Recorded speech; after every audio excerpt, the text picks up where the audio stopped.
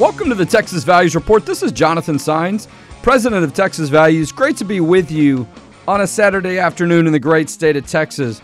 Hope you're enjoying your weekend. Hope you're out and about. Actually, I hope you're not out and about. I hope you're listening to the show. No, I'm kidding. You can be outdoors wherever. You could be jogging.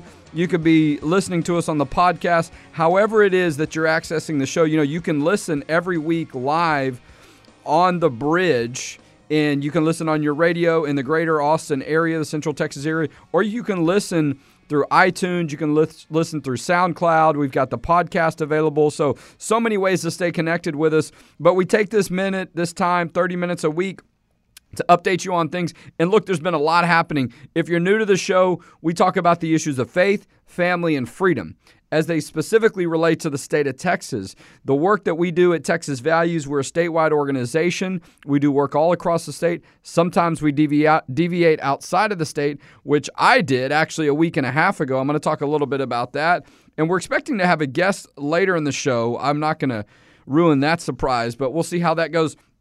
But, earlier this week, there were two different things. There was a big court case at the U.S. Supreme Court that deals with the issue of free speech, pro-life pregnancy centers, really in a lot of ways religious liberty, in my view, on some of these things. But this court case was heard before the U.S. Supreme Court, and it's coming out of California, where California has a law where they're trying to restrict the rights of pregnancy centers.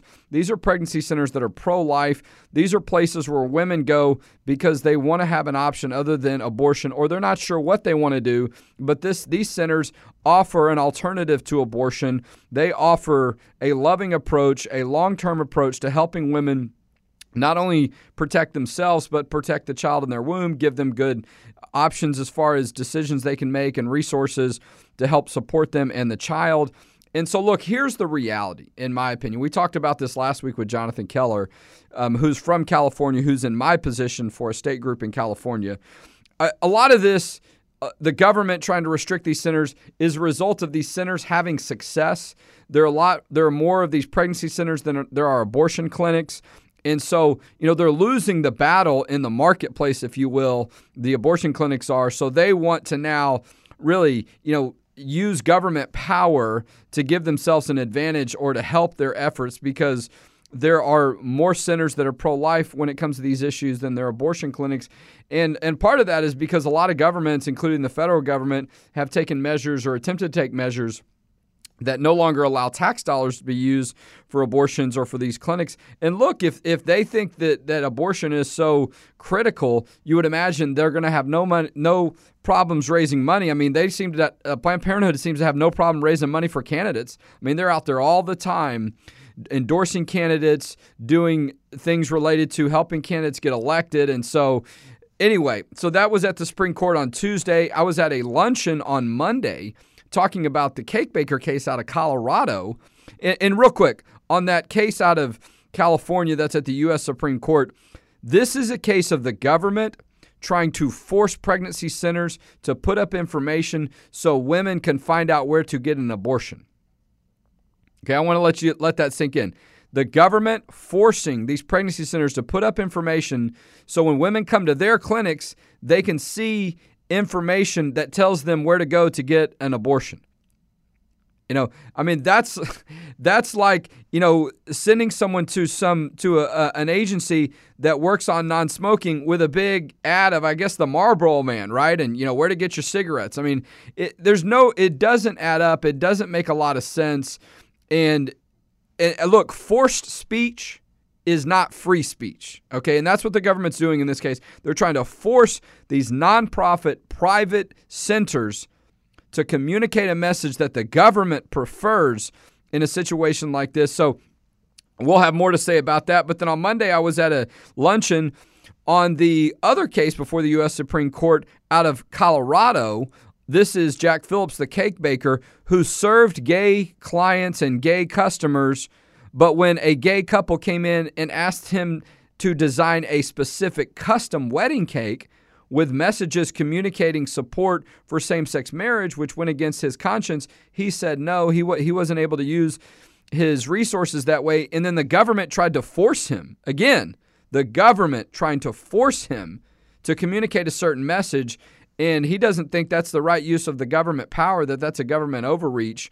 And so the case is up before the U.S. Supreme Court. I went to a luncheon with some legal scholars, if you will, on this issue as a part of a Federalist Society event, and it was really interesting to hear what they would say about this. Both of them supported same-sex marriage, just as a policy or a personal view.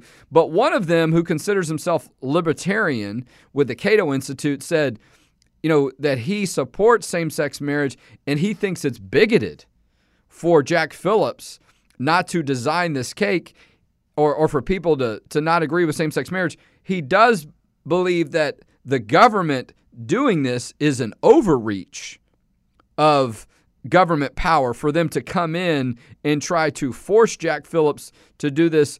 And so it's kind of interesting. A lot of times the courts take cases on a case-by-case analysis, and he said, look, this may be a situation where we have to take this on a cake-by-cake analysis, just kind of throwing in a little bit of humor, I guess, in there. But it's a serious issue. And look, there are a lot of examples of speech being communicated in certain ways, whether it's symbolic, whether it's actual words. I mean, we know words are written all the time on cakes. That's no question.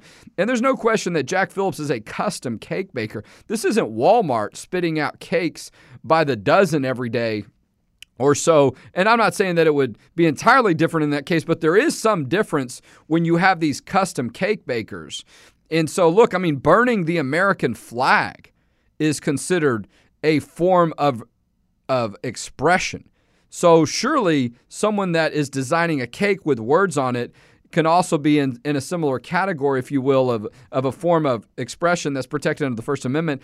Look, some forms of adult, if you will, so-called gentlemen's clubs and the type of things that happen in those places are considered expressive speech by some. So we'll see how that works out. But, it's a very important case. And look, on the pregnancy center case, we had a court case like that in Texas that I worked on. I was one of the lawyers that represented 3 different pregnancy centers, 2 under the Austin Pregnancy Resource Center label, and another one, the Gabriel Project Life Center. That's a ministry of the Catholic Church. I represented those 3 entities as a part of a legal team against a similar law that the city of Austin had passed. We won that challenge and got that law struck down 3 or 4 or 5 years ago. But if the Supreme Court rules in favor of California in that case, we might see the city of Austin and other people try to resurrect these issues again in Texas. So a very important issue for anyone across the country, particularly in Texas.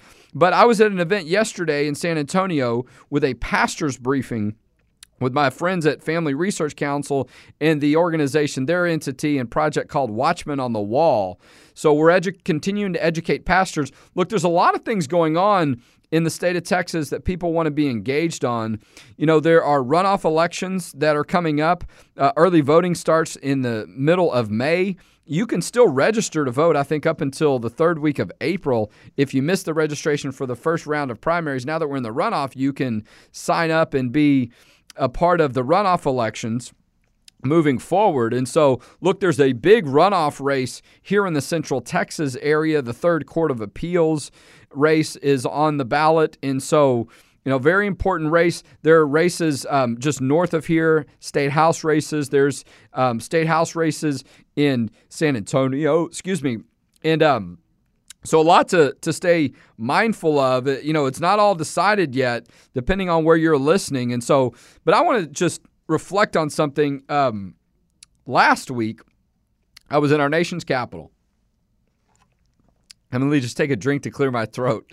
I was in our nation's capital, and, I did something I don't often do, right? I left Texas and I went to D.C., but just for a couple of days. Don't worry. I didn't stay there and didn't get caught up in all that.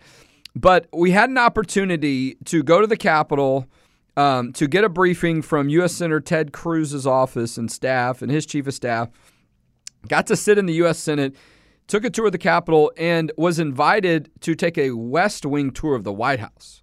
This is the working area. This is where the Oval Office is, the Situation Rooms, the press briefings, all of that you see on television. You just see depicted a lot in fictional movies and sometimes biographies. And so a really interesting trip. First of all, I've never taken a tour of the U.S. Capitol. I'm always working when I'm in those settings. I've only been to the U.S. Capitol a few times. Our work is focused on the state. So I'm not up at the U.S. Capitol all that much.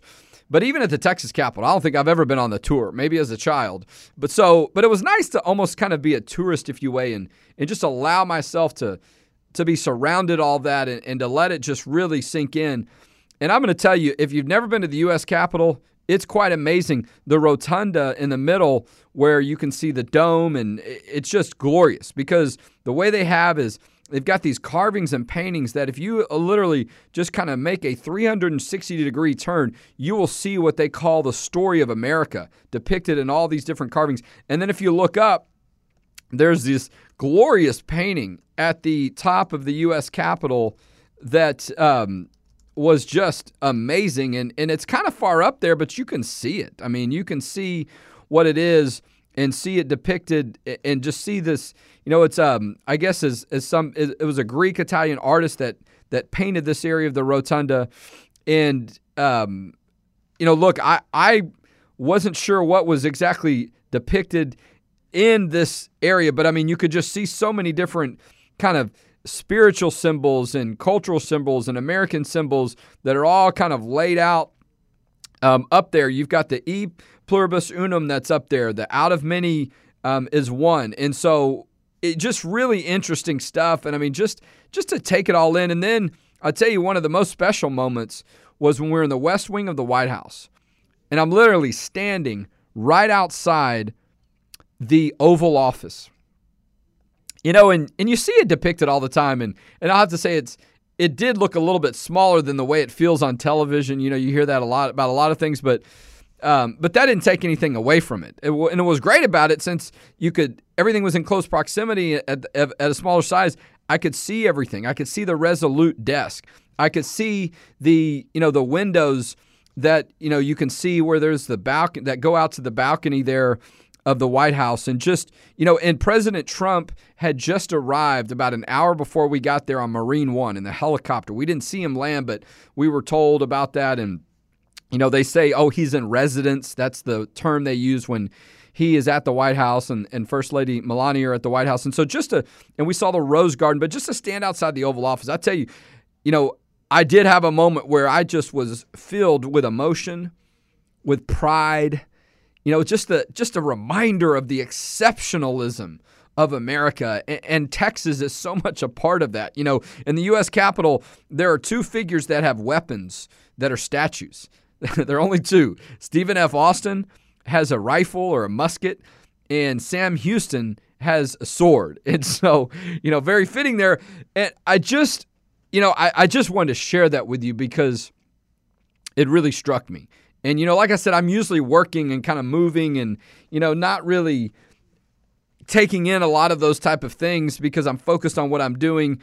But I really enjoyed that, and I really, the timing of it, I don't want to say I needed it. Maybe I did need it. I valued it because it was a week after the elections. We did a lot of work to educate people on things in election. It was a really long 2 to 4 weeks, if not longer.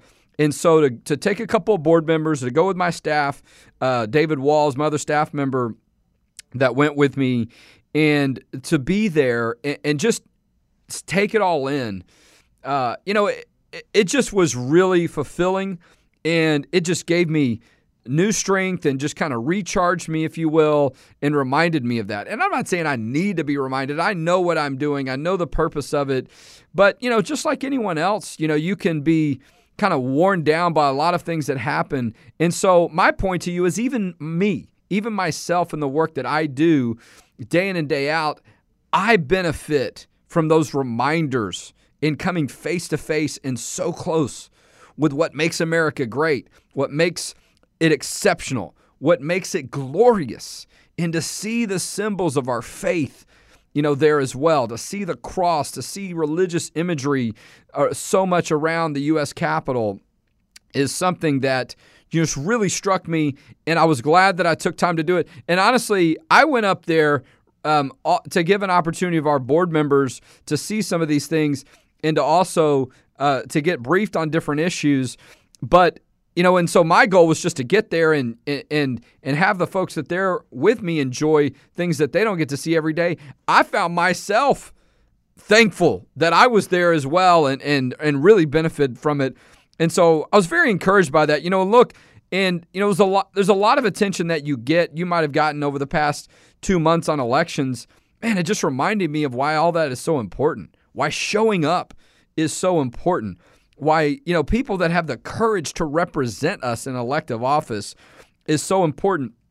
And so, even though we have differences, and we'll probably continue to have differences, whether Republican or Democrat or Christian or atheist, straight or gay, whatever we see these things that, where we have differences, and there are reasons for those differences, very clearly, of worldviews. But there continues to be something great for us to have this opportunity within Texas and America to figure these things out and to have the religious freedom to do that, to have the First Amendment rights to do that. And I just want to reflect for a minute, too, on some of the things that happened locally with the bombings over the past 2 or 3 weeks here in the Austin area and Central Texas area. I received a package at my home over the weekend. I expected it, so it wasn't all that suspicious, but I did have law enforcement check it out just to be safe. And I really appreciate them. I really appreciate the role that they have, the risk that they take, and how they serve, how pure their public service is, and how that continues to be such a vital part of our community, our state, and our country, and how it continues to be all of these values worth fighting for. They are worth fighting for.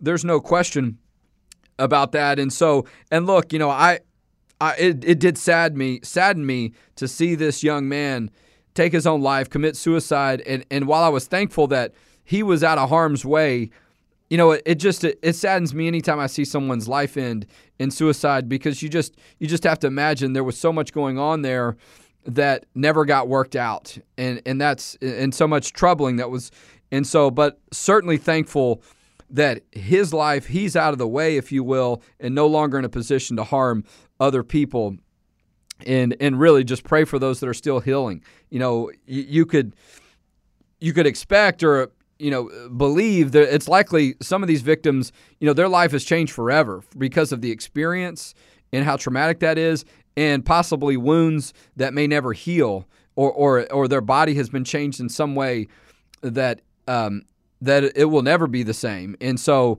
I agree for that as well. But, we're coming up into these runoff elections. We've got some major court cases that are going on. You need to stay engaged. You need to go to txvalues.org to stay engaged. I didn't talk a lot about the elections last time because we had such an exceptional guest. One of the things from the ballot on the Republican primary side, the issue of privacy was on the ballot. There were 11 propositions, and oftentimes you'll see this in the primaries as a way for the respective parties to find out what do their primary voters believe. And look, from my experience, the people that vote in the primary, those people are by and large the ones that stay engaged the most. They vote more, in a way that you can count on more. I almost want to say religiously, but they vote more consistently. They usually turn out to meetings. They go to the Republican Party of Texas convention and things of that nature. Anyway, so 11 propositions. One of the propositions on there was the aspect of supporting that we should not be allowing men into women's bathrooms in our government buildings and our public schools. Okay, this is what the Privacy Act was about, was making sure at the state level we say that we cannot have laws that allow men into women's bathrooms, because we've seen this happen at the local level. We saw Obama try to push it at the federal level, and that got pushed back by the courts and repealed by President Trump. But you don't have anything that prevents the local governments from doing that. So they're doing that. They're now saying, oh, well, we're going to do that, And so I guess And then when the state law didn't pass, they're like, oh, well, I guess there's even more reason for we're allowed to do it. So there was some suggestion about, oh, these issues don't poll very well. Even Republican voters don't really support it. One organization called the Texas Association of Business that lobbied against the Texas Privacy Act and did it with a lot of misleading information, in my opinion, that got exposed. They said that, only 26% of Republican voters support these privacy issues. Well, I've always said the ballot, the poll you need to rely on is the ballot box. So at the ballot box, when this issue went to the voters in a confidential setting, 90% of the primary voters voted in support of not having men in the women's bathrooms in government buildings in public schools. 90%. There were 11 ballot propositions. This one got the third most votes of any of the 11 propositions, even higher than repealing Obamacare, which only got 86% of the vote.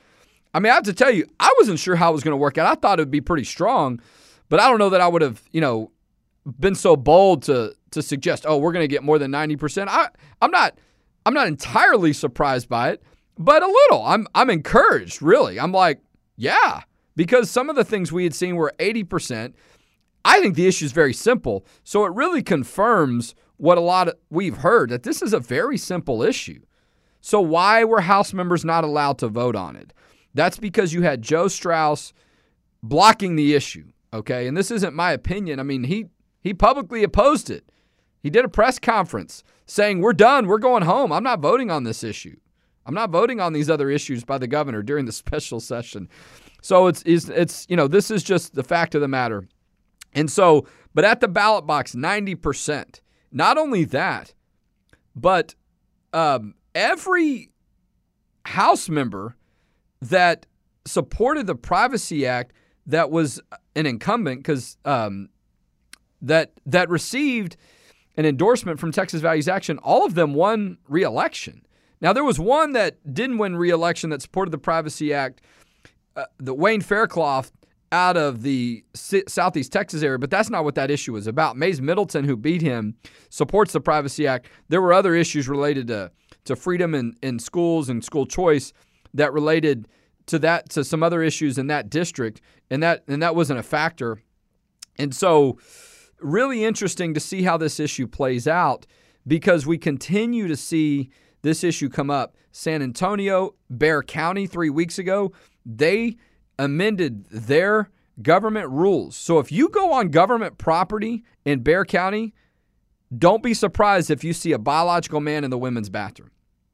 Because now their policy is they're going to make those decisions based on someone's sexual orientation and gender identity when it comes to public accommodations. So employees in Bexar County, if you have someone who is a biological male and says they identify as a woman, they can use the women's bathroom. And you might think, those are employees. I mean, they can do whatever they want. That doesn't affect me. Yes, it does. Do you not ever go into a government building? If you live or go in Bexar County, I'm going to check this. I think that the Alamo Dome is a county facility. Okay? I mean, it applies to what happens on county property. And it applies to government employees. Who do you think's working at these facilities when you go there? Government employees. And so I think it's very important for people to understand what's going on here. And so, and what it's about, and not just be dismissive, that doesn't affect my life. Well, yeah, if you never step property or never step foot in Bexar County in a government building, if you never go to court in Bexar County, or if you never, you may not even realize that there's a county building you're going into is a Bexar County government facility. There's a lot of facilities these days that kind of have these partnerships, and you don't realize it, but the government helped fund it. So it's by and large a government facility. And so, look, I'm just a public service announcement here when you go into Bexar County in the San Antonio area to not be surprised. And I'm not trying to, overly concern people. I'm just being honest with you. I mean, that is why it was changed. That's why Bexar County changed it. They want to allow people to make the decision to go into what bathroom they want. So you have to expect people are going to exercise that right. So, and look, we testified against it. There is tremendous opposition to this issue. Now, some of these Bexar County officials are Democrats, liberals, whatever you want to call them, that they're not Republicans, conservatives. They're not even, mainstream moderate Republicans. So, of course, they're supportive of it. I don't know. Maybe there may be a few. They sure didn't act like it when they voted on this issue. And so they're dismissing what the majority of Republicans think. And you have to imagine this issue polls at least 60, 70%, if not higher, across the board. I mean, that's where it was in Houston. When there was a vote in Houston on this issue, it's 61-39. That's not a close election. That's 22 points difference. So, this issue continues to get pushed. The local government continues to focus on the bathroom issue, to focus on changing laws for sexual orientation and gender identity. They continue to push the envelope, and they continue to use their government power to wade into these bathroom wars. And that's why you saw at the state level, the legislature saying, we got to do something about it. We can't just have these local governments making these things up as they go along here and there, and a lot of times without a whole lot of notice, and drawing a lot of concern and opposition, and then ignoring the opposition and just voting for these things and acting as if they're not controversial when you had millions of dollars and thousands of people at the Capitol on these issues. So stay engaged on the runoff elections that are coming up. Stay involved with us at Texas Values. Some major U.S. Supreme Court cases coming up. That's why we support legislation at the state level, because who knows what the Supreme Court's going to do. And even if they make a decision that we support, there's going to be some detail needed at the state level to make sure it's applied the right way. So go to our website, txvalues.org. If you've never donated to our work, we're a 501c3 nonprofit organization. We rely on your donations. That's how we continue to exist. And we'll see you next week. And you can listen to us right here on the Texas Values Report, where we talk about faith, family, and freedom in Texas.